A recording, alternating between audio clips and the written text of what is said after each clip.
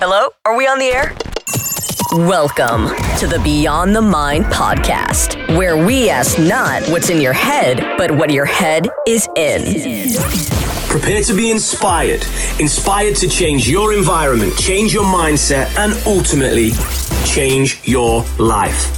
Willpower doesn't work, people. If you truly want to move away from stress and anxiety, you have to start with your environment. So let's go.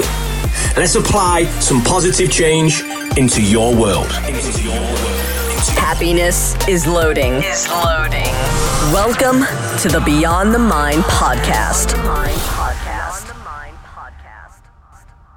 Hello, podcast world. I am your host, Ian Highfield, and on today's show, we have a professional golfer who has won 6 times on the European Tour.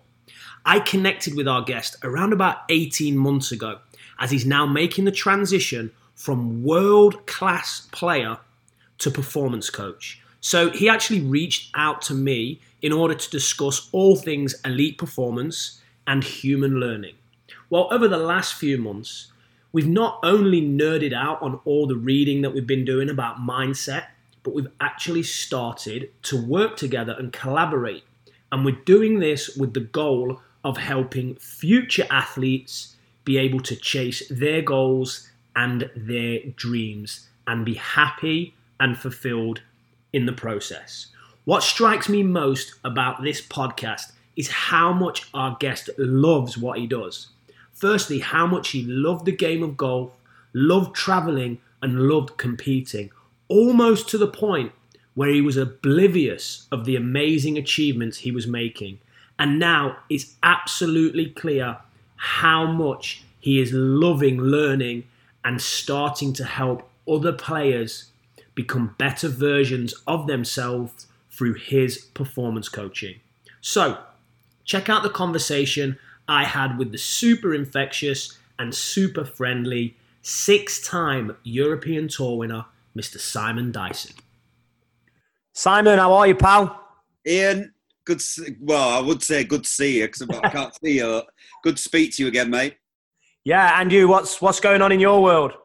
Lots of homeschooling at the minute. Yeah. They're sending schoolwork in for fun at the school where my 2 girls go to, but it's good. We've got very good structure to every day. They put the uniforms on.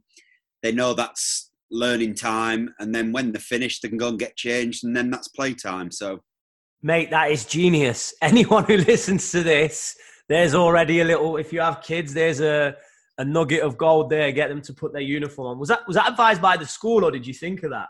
No, one of my wife's friends is a teacher, and she said that's what I do with my kids. So we've done it since first day of lockdown, really, since the first day back at school. And every time they go on a Zoom call, my eldest is like, none of the other girls are in the school uniform, but I'm like, yeah, but they obviously have a different way of how they are teaching their kids. And I spoke to her teacher today, and she said, I love the fact that you put them in school uniform. She went, it shows discipline. I love that. Yeah, that's great. That's honestly, mate, that's amazing. I wish that I got that nugget of information earlier on in the podcast. I'd have been sharing it. It'd have been useful to a lot of parents. Well, apart from being an educator, homeschooling extraordinaire, for the podcast listeners, can you just introduce yourself and just say a little bit about who you are and what you've achieved in your sporting career? No problem. My name's Simon Dyson. I'm an English professional golfer. I played on the Asian Tour first for 1 year. I won a few times there, and then I played on the European Tour for 18 years. I won six tournaments in Europe. That's about it, really.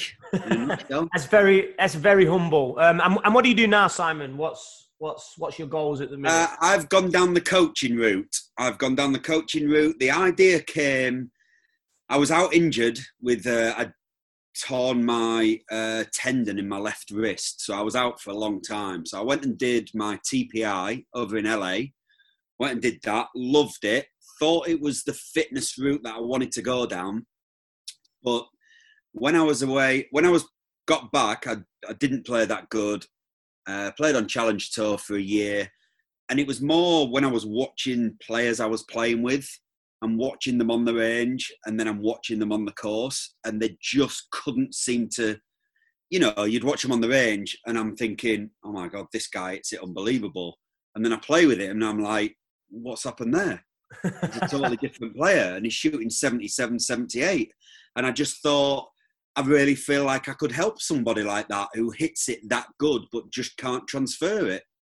And that's the route I've gone down, like the coaching side, but more I still love the fitness side of it, but it's more the performance side and trying to get them to deliver on the course instead of just beating ball after ball.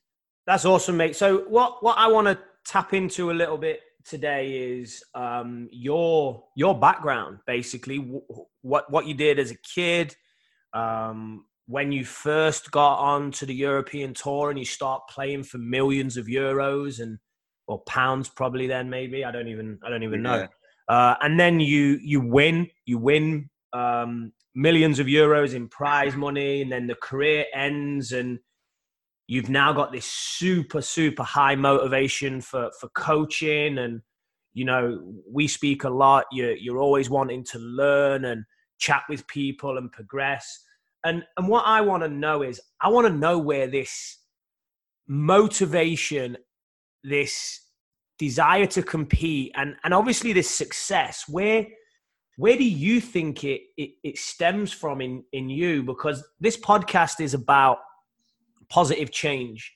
So I like to have people on who are very positive, who are very motivated, who often have achieved highly, so that they can share their knowledge and wisdom with the listener. So if we rewind the clock all the way to when you were a kid, if you could talk a little bit about, what was it that helped you become good at golf and play to this level, etc. Yeah, I think, well, my dad was a professional footballer. So he was a really good sportsman, good tennis player. My uncle, his brother, played for Tottenham Hotspurs in the 60-61 double winning side in England. Wow. His son was a Davis Cup squad tennis player. My other cousin was a professional cricketer. So all of a sudden, you've got all these different sportsmen who are very good players, and they were all super competitive. And I think I just kind of grew up around that. And then obviously me and my brother, we played every single sport there was, at school: basketball, cricket, football, rugby, tennis, squash. And I think because he was 3 years older than me, I just wanted to beat him at everything. Yeah. And I think that's where my competitiveness came from. And it was never in a malicious type of way. If he ever beat me, it was never like, spat my dummy out and ran off. It was always like, right, I want to beat him next time. So I'd push myself even harder. So I think that's where it came from, really. I'm going to ask a question, Simon. Do you think you were gifted with like good genetics, coordination, balance? You think you built those skills, and you think that competitiveness, did it come from your environment?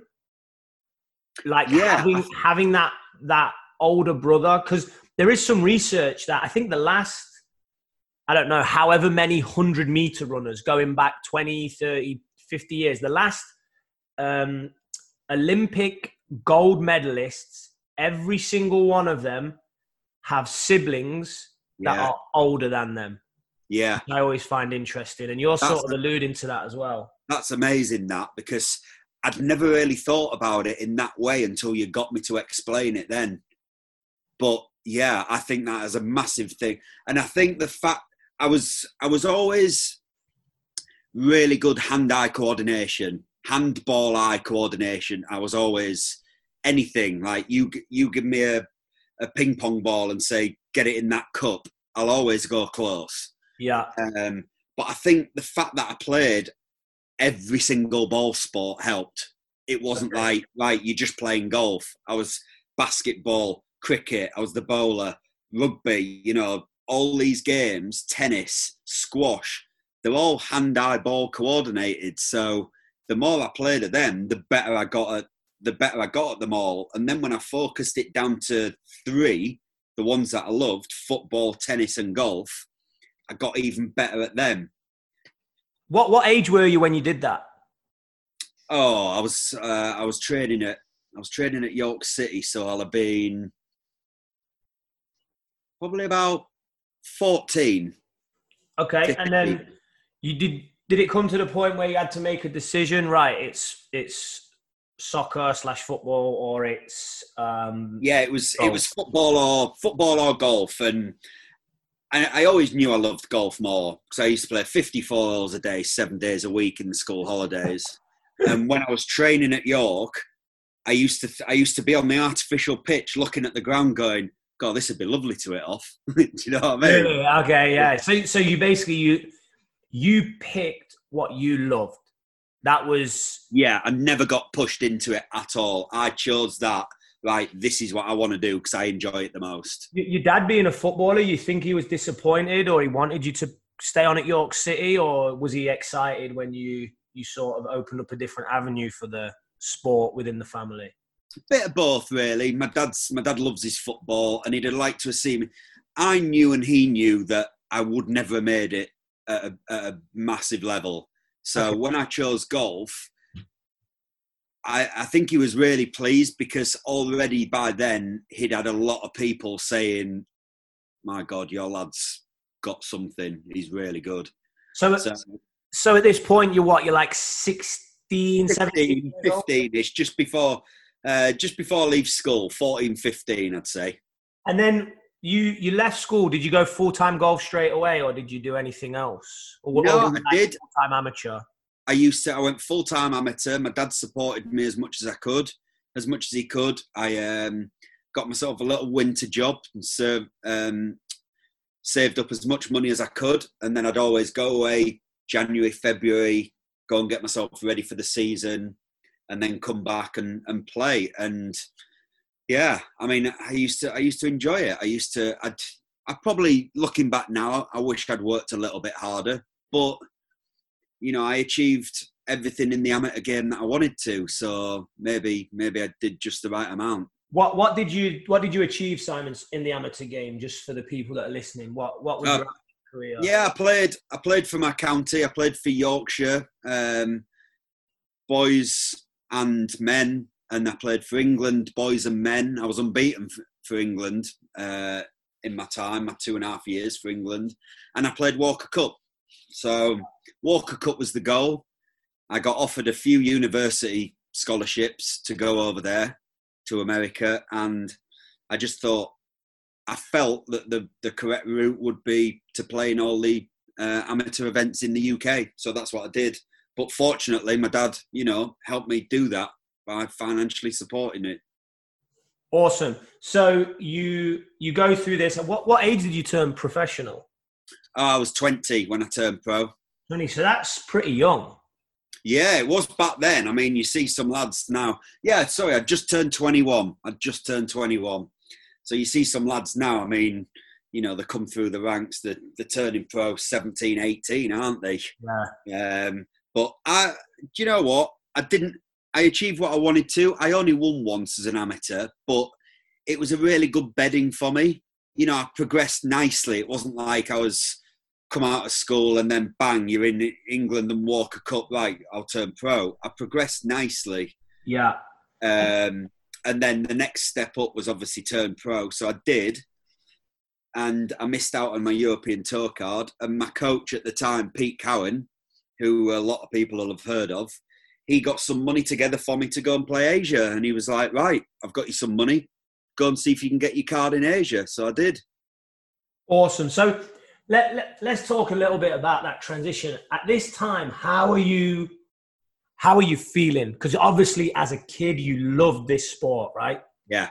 You obviously love the sport of golf, and you obviously love to compete.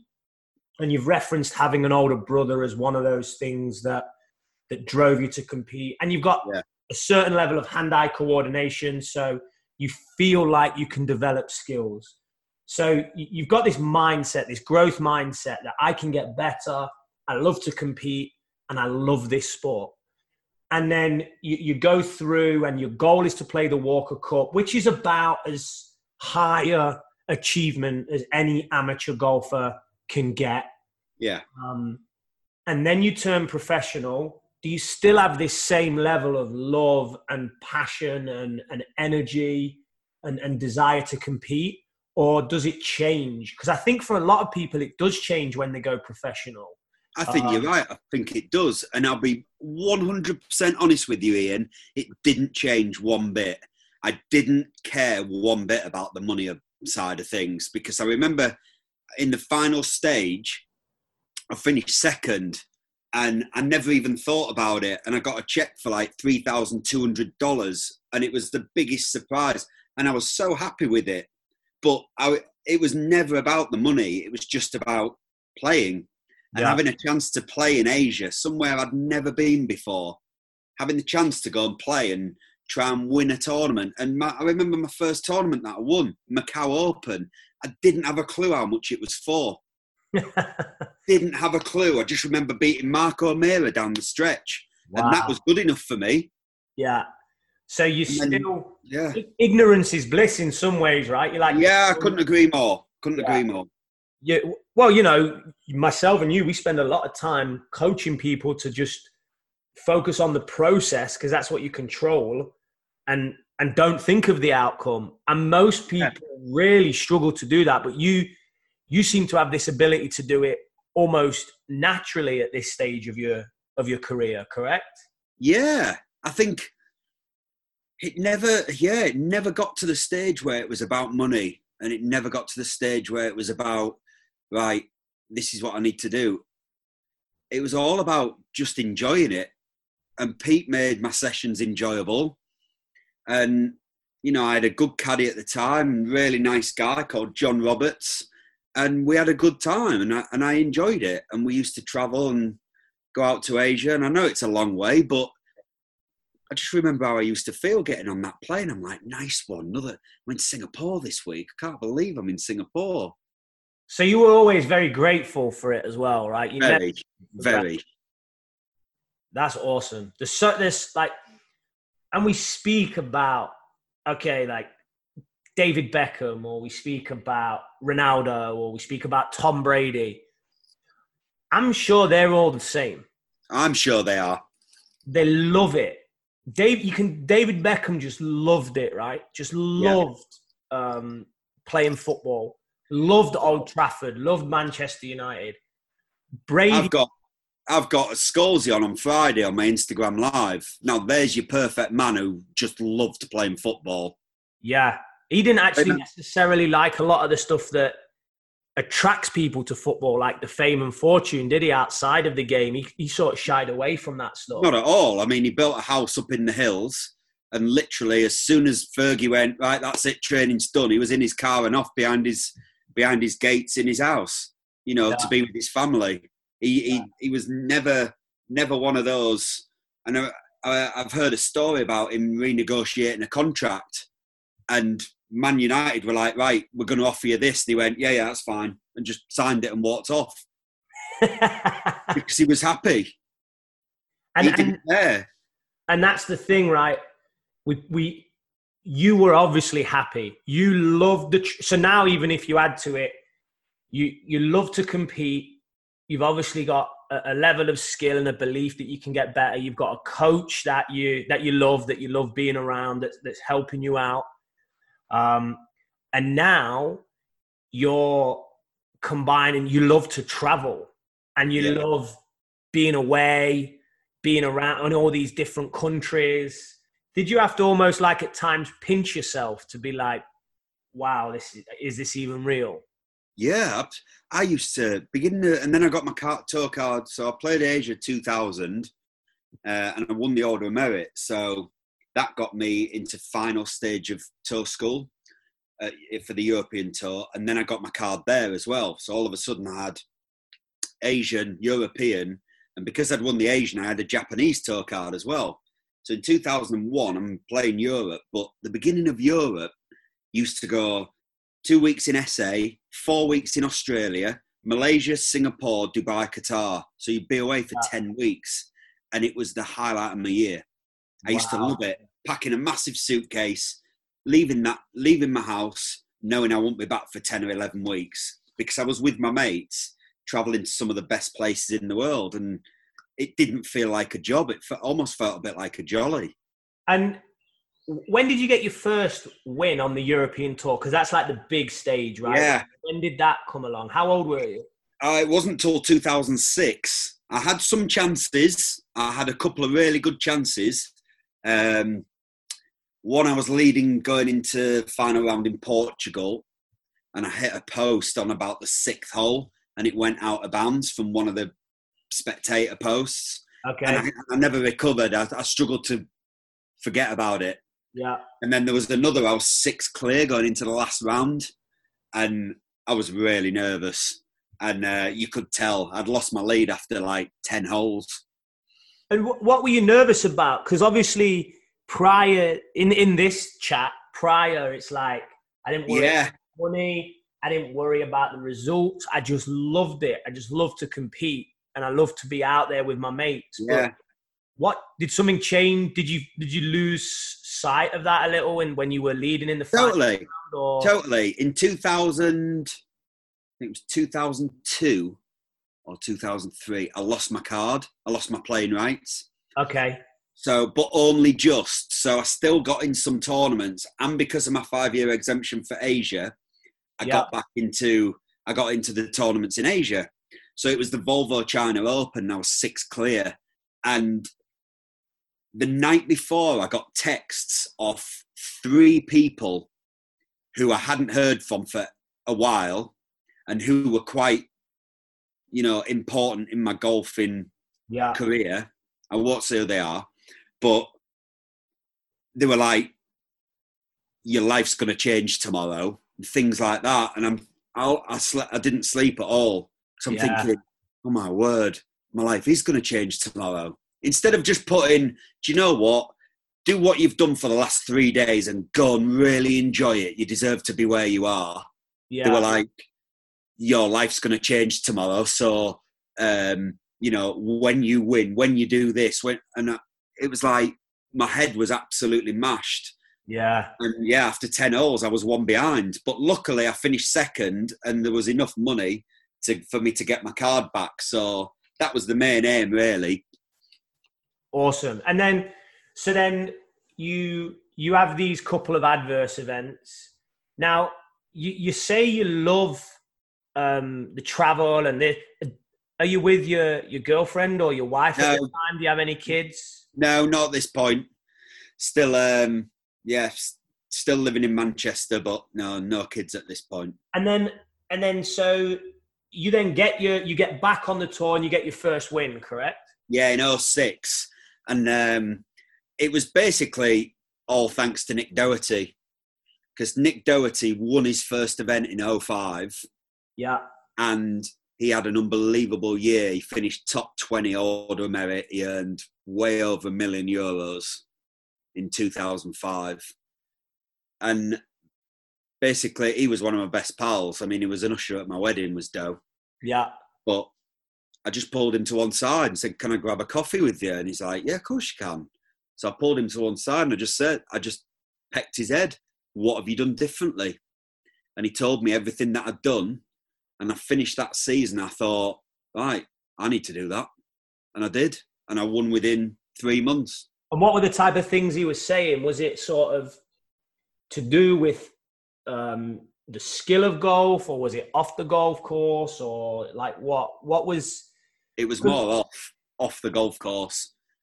Off the golf course and at tournaments, basically. So off the golf course, he changed his diet, changed what he ate. Wow. Just started eating better, stopped drinking. Because he used to like a drink, did Doe. As many golfers on the European tour. As they still do. Yeah, so that's what he did. At golf tournaments, he he practiced a little less, played a little bit more. He, and just changed his attitude a little bit, really. And just, I suppose he brought acceptance into it a bit more. You know, he finally realised that, why am I bashing my head trying to hit the perfect shot every time when I probably only hit 2 of them every round? Yeah. And yeah, I just sat with him and it was really interesting. So straight away, I looked at what I ate. I cut out, I was always quite hyper anyway, so I cut out caffeine. I got rid of coffee. I got rid of Coke. Started drinking loads more water. I went to see a nutritionalist. She put me on these organic green powders, pH drops to up my hydration. Just little things like that. But all these little steps added to a big change. And because I used to finish a golf tournament or a golf round, and my last 3 or 4 holes, I'd be on my knees. Now I'm a 24-year-old lad at this point. I should be bouncing around. Yes. And I was making silly mistakes. So straight away, that changed. And I'd finish a tournament and I'd think, I could go for a run now. I feel that energetic. Wow. And that was the big difference. And you know what you feel like when you feel fit. Your brain works properly. You start making correct decisions. Yeah, absolutely. So you again, we go, you love being out there. You love competing. You are very, very grateful to have this as your career, to be basically earning good money through playing a sport, which is your passion. And now you're sort of becoming a little bit more professional. I think that's fair to say. Like, you're looking at all other areas that you can potentially use to get that first win. And within doing that, getting some advice off a real good friend that's in similar situations to you, that's won. Off doing that, you get your first win. So there's lots of things in here that are going in your favor, if you like. But I really think the one that stands out is how much you love it. Yeah. How passionate you are about travel, playing the sport, competing. Did that continue all the way? Because you went on and you had 6 wins. I did. And when you had to walk away from the sport, was the love still there, or had it evaporated a little bit? Like, what was that situation? When did you know it was the right time to walk away? Because I imagine, and I coach golfers, obviously, that are in that position. I've had some very, very frank and abrupt conversations with some, especially college golfers, female college golfers and their parents. I've had some very abrupt conversations with, like, it's a reality that they're never going to hit a golf ball after college. It's a reality that they might not play the final year. And the parents, like, get tears in their eyes. And, you know, at some point, this journey is going to end, right? It's inevitable. We just don't know when. So when did you know? Were you like, man, I don't love it anymore, or unfortunately it's got to come to an end? When did you know that? There was a couple of things that were involved in that, I would say. The incident that I had in China in 2013, where I got accused of something that I knew I'd never, ever would do. And I got accused of it. And there was a few pros who wanted my head on a splint, basically. Yeah. They wanted to be made an example of. And the tour had to follow it through. And they went for me. Yeah. And they made me fall in love. They made me fall out of love with the game. Yeah. And then obviously I did my wrist. So all of a sudden I had 9-10 months off with my family. Yeah. And I loved every minute of it. Okay, that's awesome. Yeah. So that's what changed that as well. So how old were the girls then? Oh, they were only young.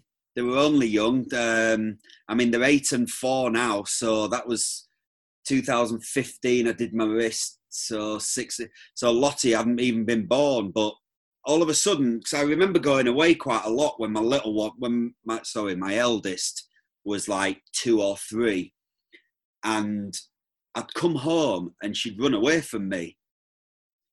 And all of a sudden, I'm at home for 9-10 months. I'm spending all the day with them. I'm spending loads of time with them.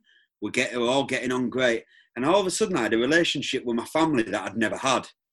Okay. And it was a big eye-opener, and I just thought, do you know what? There's more to life than this. I've done well out of the game, but certain companies have made me fall out of love with the game. Yeah. And then I did my wrist, I came back, and I went with a different attitude. All of a sudden, instead of wanting to enjoy it and have fun, it was about technique and money. And I'm like, right, I need to start earning some money. I've not earned for last 10 months.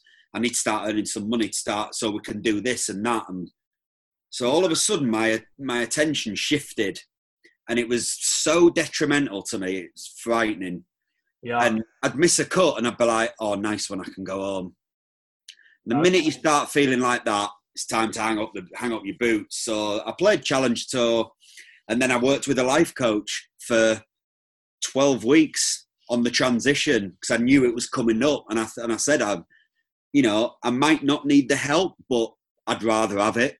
Can I interject there, Simon? I think that is a phenomenal thing that you did there, because it's got to be the hardest thing for a professional athlete to step up.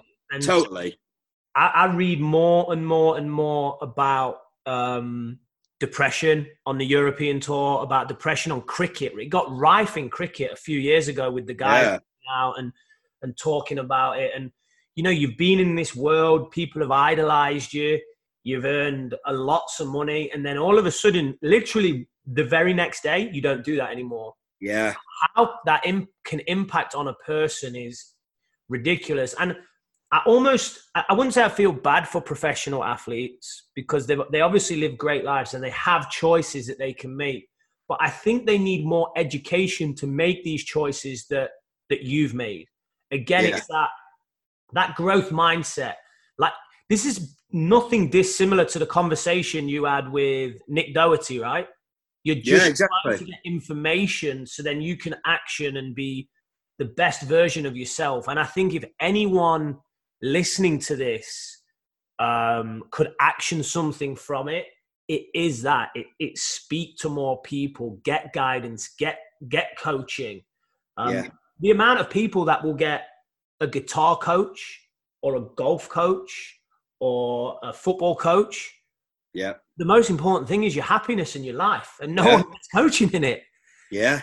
So I think that's awesome. Sorry to interrupt, please. No, you're all right. You're all right. I just remember I like to bring, a lot of the stuff we worked on, I like to bring that into when I get a new player on board. And there's certain questions I want to ask them, and I do ask them.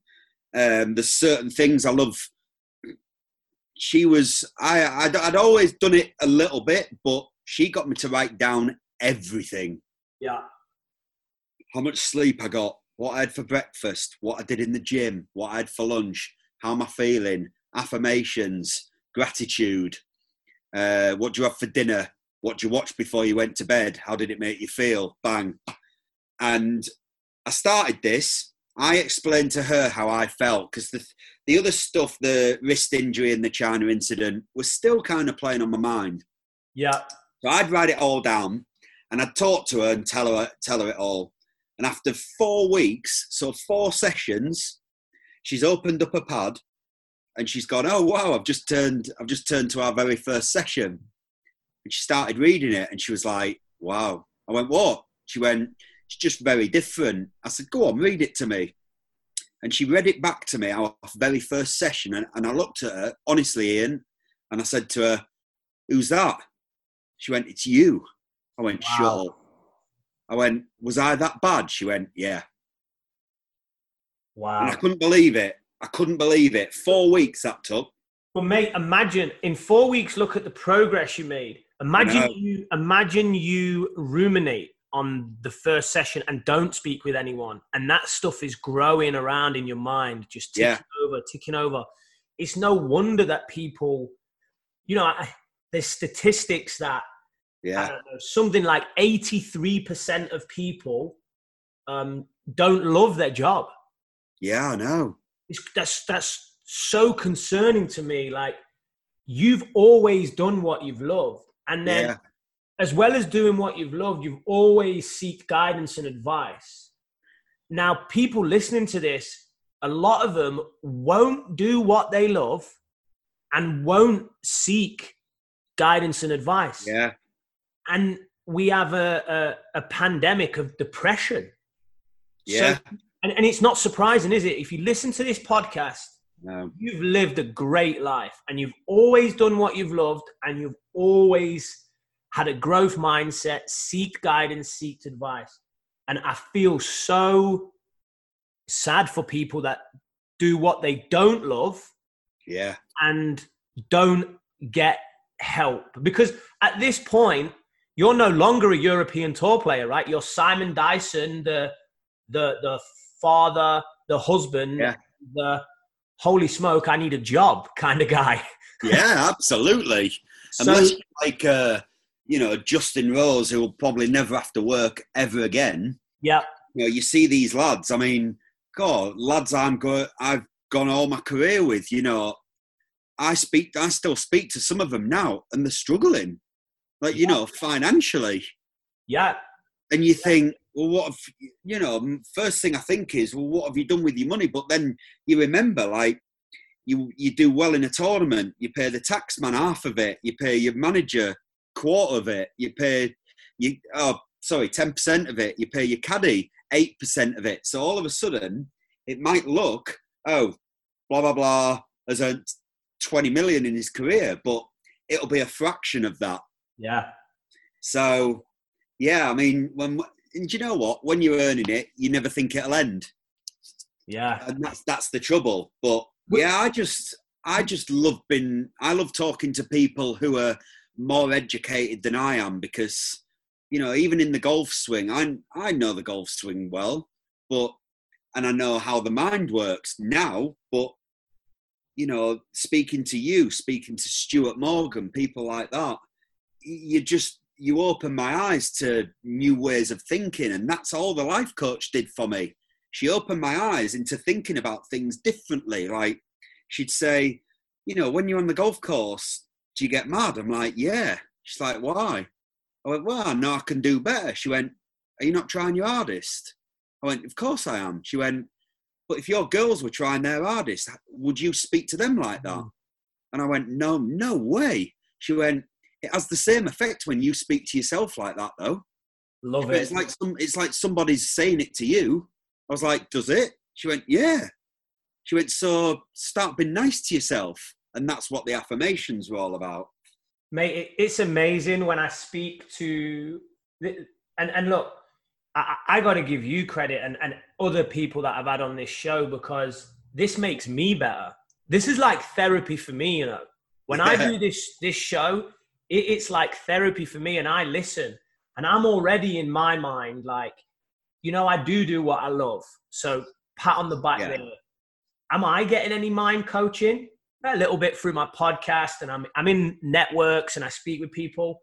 Am I writing enough down? No, absolutely not. No, I'm not either. Yeah, my journaling has not been good. I need to reaction that. And that's going to be something that I'm going to do off the back of this. I've just basically told myself how powerful it is for 4 weeks, and I'm like, yeah, I'm not doing it now. But we're all human, and I think the people that listen to this podcast, what I'm most proud about is we can give some advice. Like, look, go do what you love. Is that going to happen overnight? No, we're not asking you to quit your job and file for unemployment and do X, Y, Z. Go try and launch a Red Bull rocket to the moon. We're not asking you to do that overnight. It takes time. But start a new hobby, find a passion, do something that you love. Maybe book a session with a life coach, maybe start journaling. These are all things that you can action, because what you're saying is so similar to what Martin Hall's saying. And I came off the podcast with Martin Hall and I was pumped and I was energized. Yeah. I'm going to come off this podcast with you and I'm going to be pumped and I'm going to be energized and my day is going to be better, because you're giving an insight into what successful people do. They do what they love. They seek guidance and advice, and they're always trying to get better. And one of the biggest things that you did was journaling. You wrote that down. You wrote stuff down that then helped you make that transition from being a professional golfer to, well, who you are now, a father, a husband, friend to many, and a performance coach. So before we wrap up, Simon, tell us a little bit more about why you do this coaching. Why do you spend your time up in the north of England in the rain and the wet, out on the golf course? What are you on about? Out on the golf course with your students. What is it that drives you to do that? I think it's just my mentality as well. And I just like helping people. I've always really liked helping people. And I feel like I've got such a good insight into the game that I just want to share it. It'd be a bit of a waste if I just kind of, put it in a room and never spoke about it again and didn't try and help people. Because for every 10 people that don't want to learn, think they know it all, there's probably 20 who do want to learn. So I'm more than happy for them to come and see me. And even if they want to ring me and just say, can I have a chat with you? Like, I've got a guy on Thursday, I've just phone call, and he just wants to talk to me about what he thinks pretty similar to this. But it's just a phone call. So maybe he might come down and see me after that. But I don't mind it because I like helping people. And I know when I used to get something out of a session with Pete and I'd go and do well, I knew Pete was as happy for me as I was. And it's the same with me. Like, I've got a few players now, and when I see them doing well, it's like I'm doing well. Yeah. And that's the best thing about it, really. And I love coming up, like you do your golf outs and things like that. I love making my own stuff up and thinking about different types of sessions that I can do to keep it interesting. And and just try and help them. That's all you can do, is try and help them. But you've got to kind of look at them.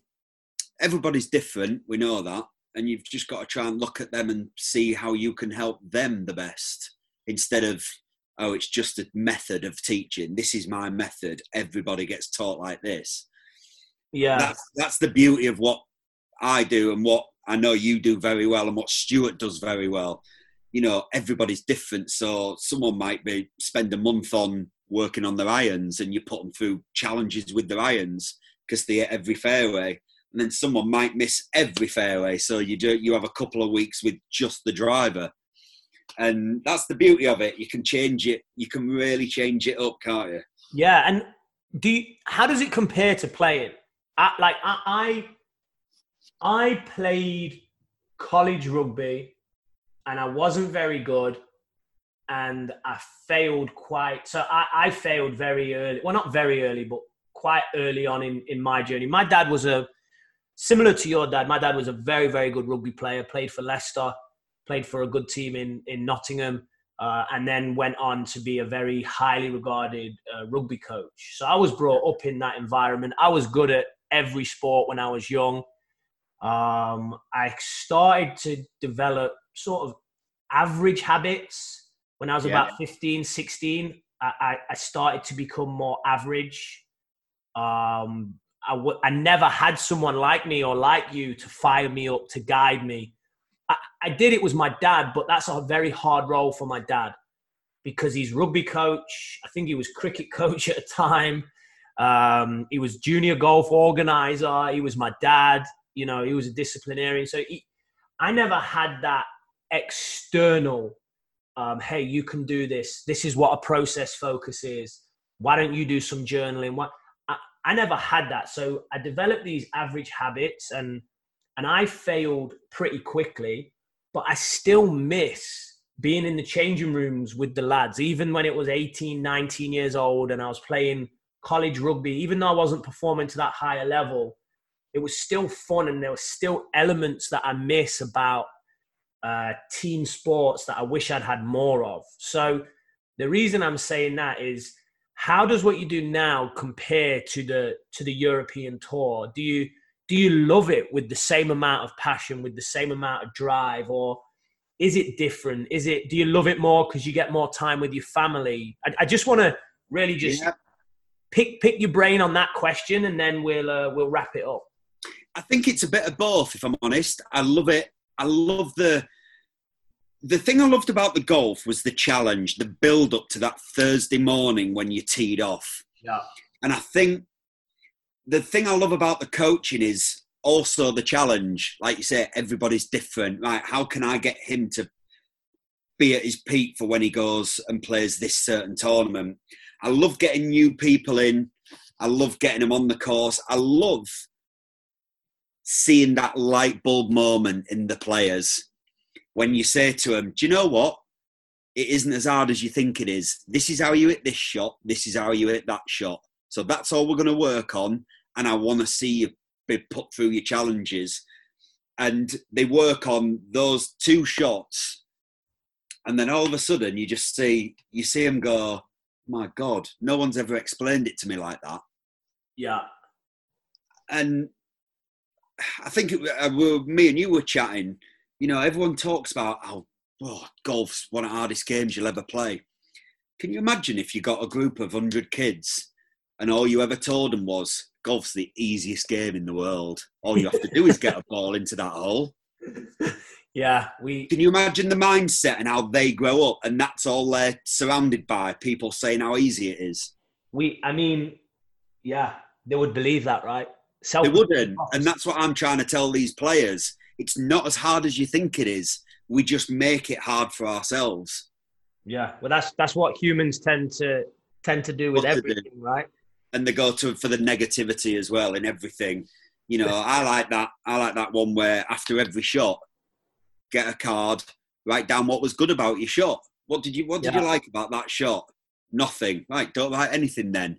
Yeah. Nothing is better than negativity. Yeah. But God, I hit that nice. That was a lovely fade. Right, write it down. And then you look at the end of the round, quite a lot of good shots there. Well, mate, I can tell from the way that you talk about coach. Like, this podcast could go on for another hour, 2 hours if we start going down the coaching route. And I know we're going to film a conversation after this with Zach Parker. With Zach on Junior Golf. So, mate, what I want to do, you obviously love helping people, and I don't want like an influx of 10,000 emails or anything like that. Well, that would be great for me because it would mean 10,000 people listen to this podcast. Yeah, wouldn't it? But what I want to do is, I offer a 30-minute power call. Anyone who listens to the podcast can get a 30-minute power call with me. And so far, I've had 2 people. I've only been doing the podcast a couple of months. I've had 2 people book their power call, and then both have booked further coaching off me. Brilliant. So it's worked well. So what I want to do is, if it's okay, if someone has a question, can they contact you on Instagram? Can they email you? Can. Yeah. Can you give your details? Maybe you can do it could be a free power call if the client is the right fit, or it could just be a message back. But where can people contact you to pick your brain? Because honestly, Simon, there's gold dust in this podcast. There's gold dust that people can apply into their life. So if someone listens to it and wants a little bit more help, like you got throughout your whole career, absolutely, where can they contact you? Again, go on to Instagram, go on to Simon Dyson Golf, follow me, and then drop me a direct message. I will get back to you. Yeah, and if you want to have a little chat, I'll gladly give you my email address through Instagram, and actually, I'll give you it now. It's inquiry@elitegolfperformance.co.uk. So either drop me a message on Instagram or drop me an email through that email address. Well, mate, I did the podcast with Martin Hall, and I decided that success is no accident. And I'm drawing the same conclusion from you. If you do what you love, if you have a growth mindset and you're always exploring how to try and get better, if you action those things, and, you know, just constantly be looking to self-improve like you were when you had the chat with Nick Doherty, you went and action stuff with your diet, like you were when you had the chat with the mind coach in just 4 weeks, the journaling that you were doing completely turned your mindset around. So, you know, I think anyone listening to this, we know that willpower doesn't work. You have to make changes to your environment. So do what Simon did. Reach out and include someone else in your environment. Reach out to Simon, reach out to me, book your free 30-minute power call, reach out to a friend, start journaling, but you have to put something tangible in your environment if you truly want to make positive change. Simon, it's been awesome. I love your passion. I love your energy. I love chatting to you. I can't thank you enough for giving up your time. And I'll say, I know we'll connect very soon. We'll connect again in about 15, 20 minutes, I think. Yeah. No, but mate, thanks. I'm exactly the same wavelength. I can't thank you enough. I've spoke to you a lot in the last 18 months, and just I thank you a lot for the help you give me and help me get better as a coach myself. And I think we can help each other along the way massively. Absolutely, mate. We're all on this journey together. So enjoy the rest of your day. You too, I'll catch up with you very soon, buddy. Thanks so much. Appreciate your time. Cheers, Ian. Bye-bye. You've just taken a step forward to making a positive change in your life. That's right. You're one step closer to leaving frustration, stress, and anxiety behind. This was the Beyond the Mind podcast. Let's apply some positive change into your world.